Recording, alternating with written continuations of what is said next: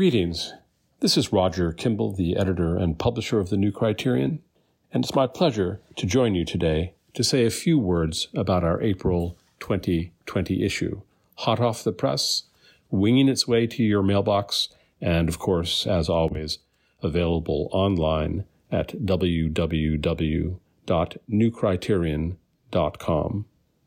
I speak to you today not from our world headquarters in New York City, but from a semi-secure, undisclosed location, whence we have betaken ourselves to wait out the coronavirus.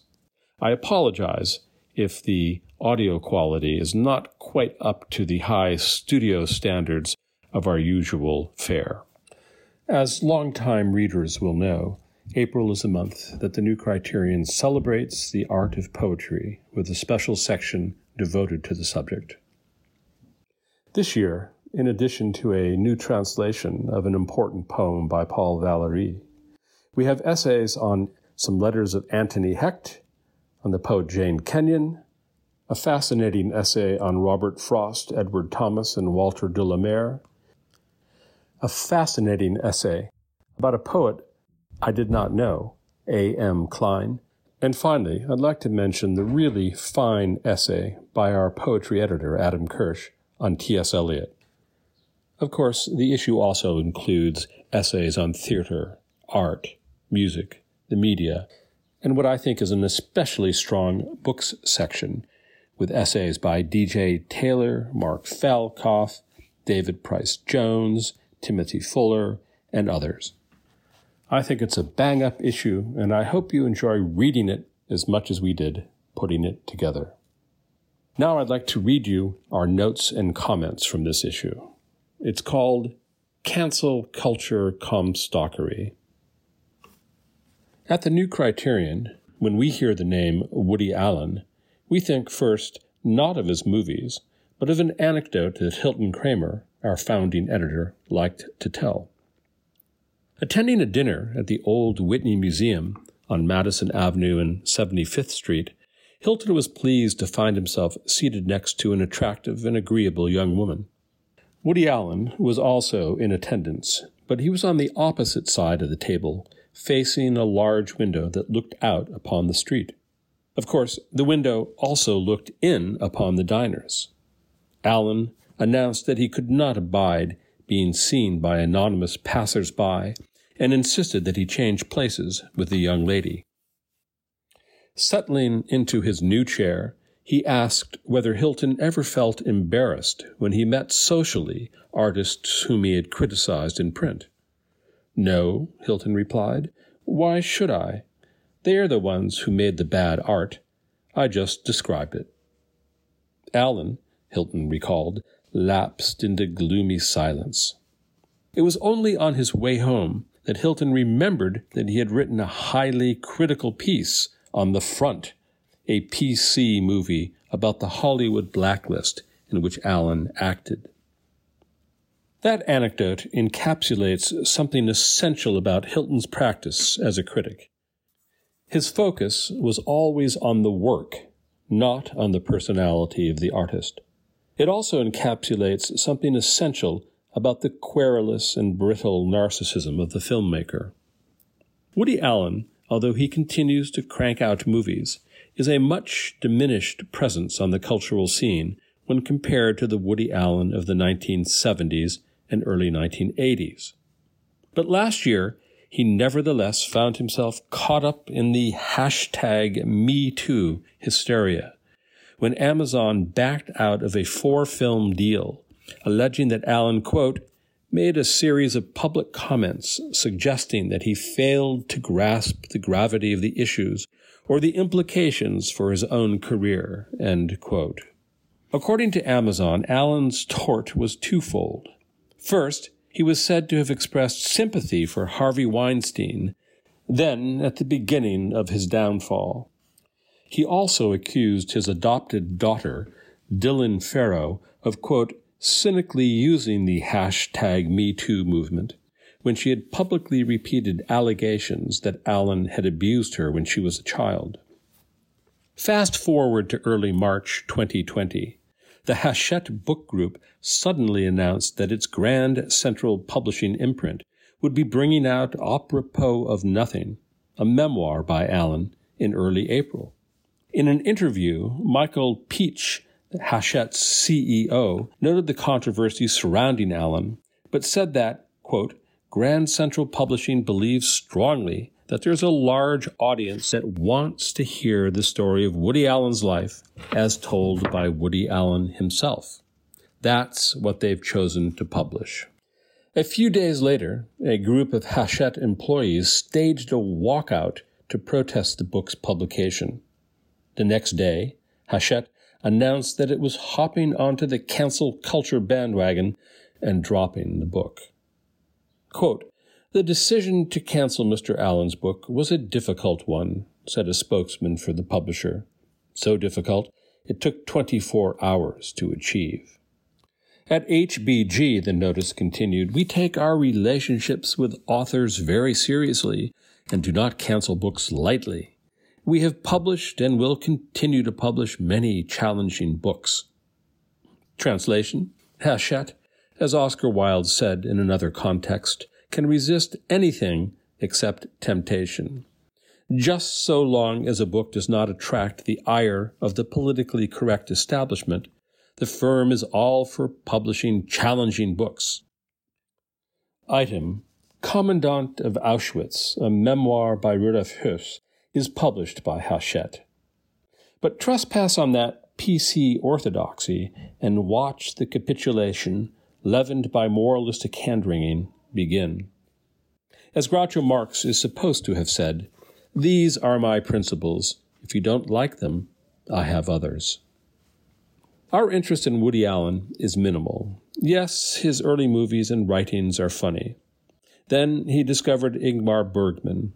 The quantum of pretension and narcissistic self-seriousness proceeded to swamp the comedy.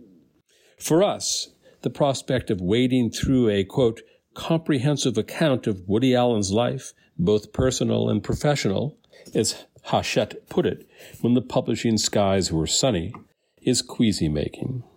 But Hachette had determined that many readers would be interested in Allen's life story. They simply forgot to check with the feminist commissars to see if Woody Allen passes muster in the age of #MeToo. He doesn't. Allen, like many celebrities, has maintained a complicated personal life. In 1980, he started a long affair with the actress Mia Farrow, the former wife of both Frank Sinatra and Andre Previn. Allen and Farrow dated for more than a decade, but never lived together. The pack of children, mostly adopted in the Farrow household, is hard to keep straight. For this story, the important figures are Moses, whom Farrow adopted after her divorce from Previn, and whom Allen himself adopted in 1991, and a daughter called Dylan, whom Farrow adopted in 1985. Allen also adopted her in December 1991. And then there is Satchel, born in 1987, whom the world knows by one of his middle names, Ronan, the New Yorker writer who specializes in investigating other people's sex lives, real and imagined. Ronan, Mia Farrow acknowledged, might, quote, possibly be the biological son of Frank Sinatra, with whom she, quote, never really split up. Physiognomists would not find that surprising. That Allen paid child support for Ronan for years usually goes unmentioned. There is also Sun-Yi Previn, an abandoned South Korean girl whom Farrow and Previn adopted in 1978 when she was about 8. Allen raised eyebrows in 1992 when he began an affair with Sun-Yi, then in her early 20s. He and Farrow split acrimoniously. In 1997, Allen and Sun-Yi married. So far, it is just the usual Hollywood sex circus, but around the time that Farrow and Allen split, he was accused of touching Dylan, then 7, inappropriately. Allen has always denied it. The facts remain somewhat murky. Connecticut's prosecutor ultimately declined to pursue the case, despite announcing that he had probable cause to do so. The state police referred the case to the Yale New Haven Hospital Child Sex Abuse Clinic, which concluded that, quote, Dillon was not sexually abused by Mr. Allen. The lead doctor of the clinic said under oath that Dillon, quote, either invented the story under the stress of living in a volatile and unhealthy home, or that it was planted in her mind by her mother. Dillon has periodically revived the charge against her adoptive father. Moses Farrow and Sun Yi have taken Allen's side. Ronan, whose book Catch and Kill was published by another imprint at Hachette, has led the charge against his estranged father. Quote, your policy of editorial independence among your imprints, he thundered in an email to Michael Peach, does not relieve you of your moral and professional obligations as the publisher of Catch and Kill, and as the leader of a company being asked to assist in efforts by abusive men to whitewash their crimes. But there are no crimes. There are only allegations. Even after 2 lengthy investigations, Allen was not charged. As the world saw during the course of Brett Kavanaugh's confirmation hearings, the principle of innocent until proven guilty has been replaced with innocent until accused. It is a poisonous development. In this context, it is worth noting that Ronan Farrow used his perch at the New Yorker to attack Kavanaugh during his confirmation hearings, adding fuel to the fire started by the fantasist Christine Blasey Ford. It was he, in a piece co-written by Jane Dark Money Mayer, who introduced the world to Deborah Ramirez, one of the women who, once Kavanaugh's nomination to the Supreme Court was announced, half or quarter remembered, with coaching, some drunken party at which Kavanaugh may or may not have been present when he, or possibly someone else, made lewd advances to her. Michael Avenatti also tried to bring forward hazy accusers. In a long and thoughtful blog post published in May 2018, Moses Farrow laid out the particulars of the Farrow-Allen melodrama as he understood them. He paints a very different picture from that offered by Mia, Ronan, and Dylan Farrow.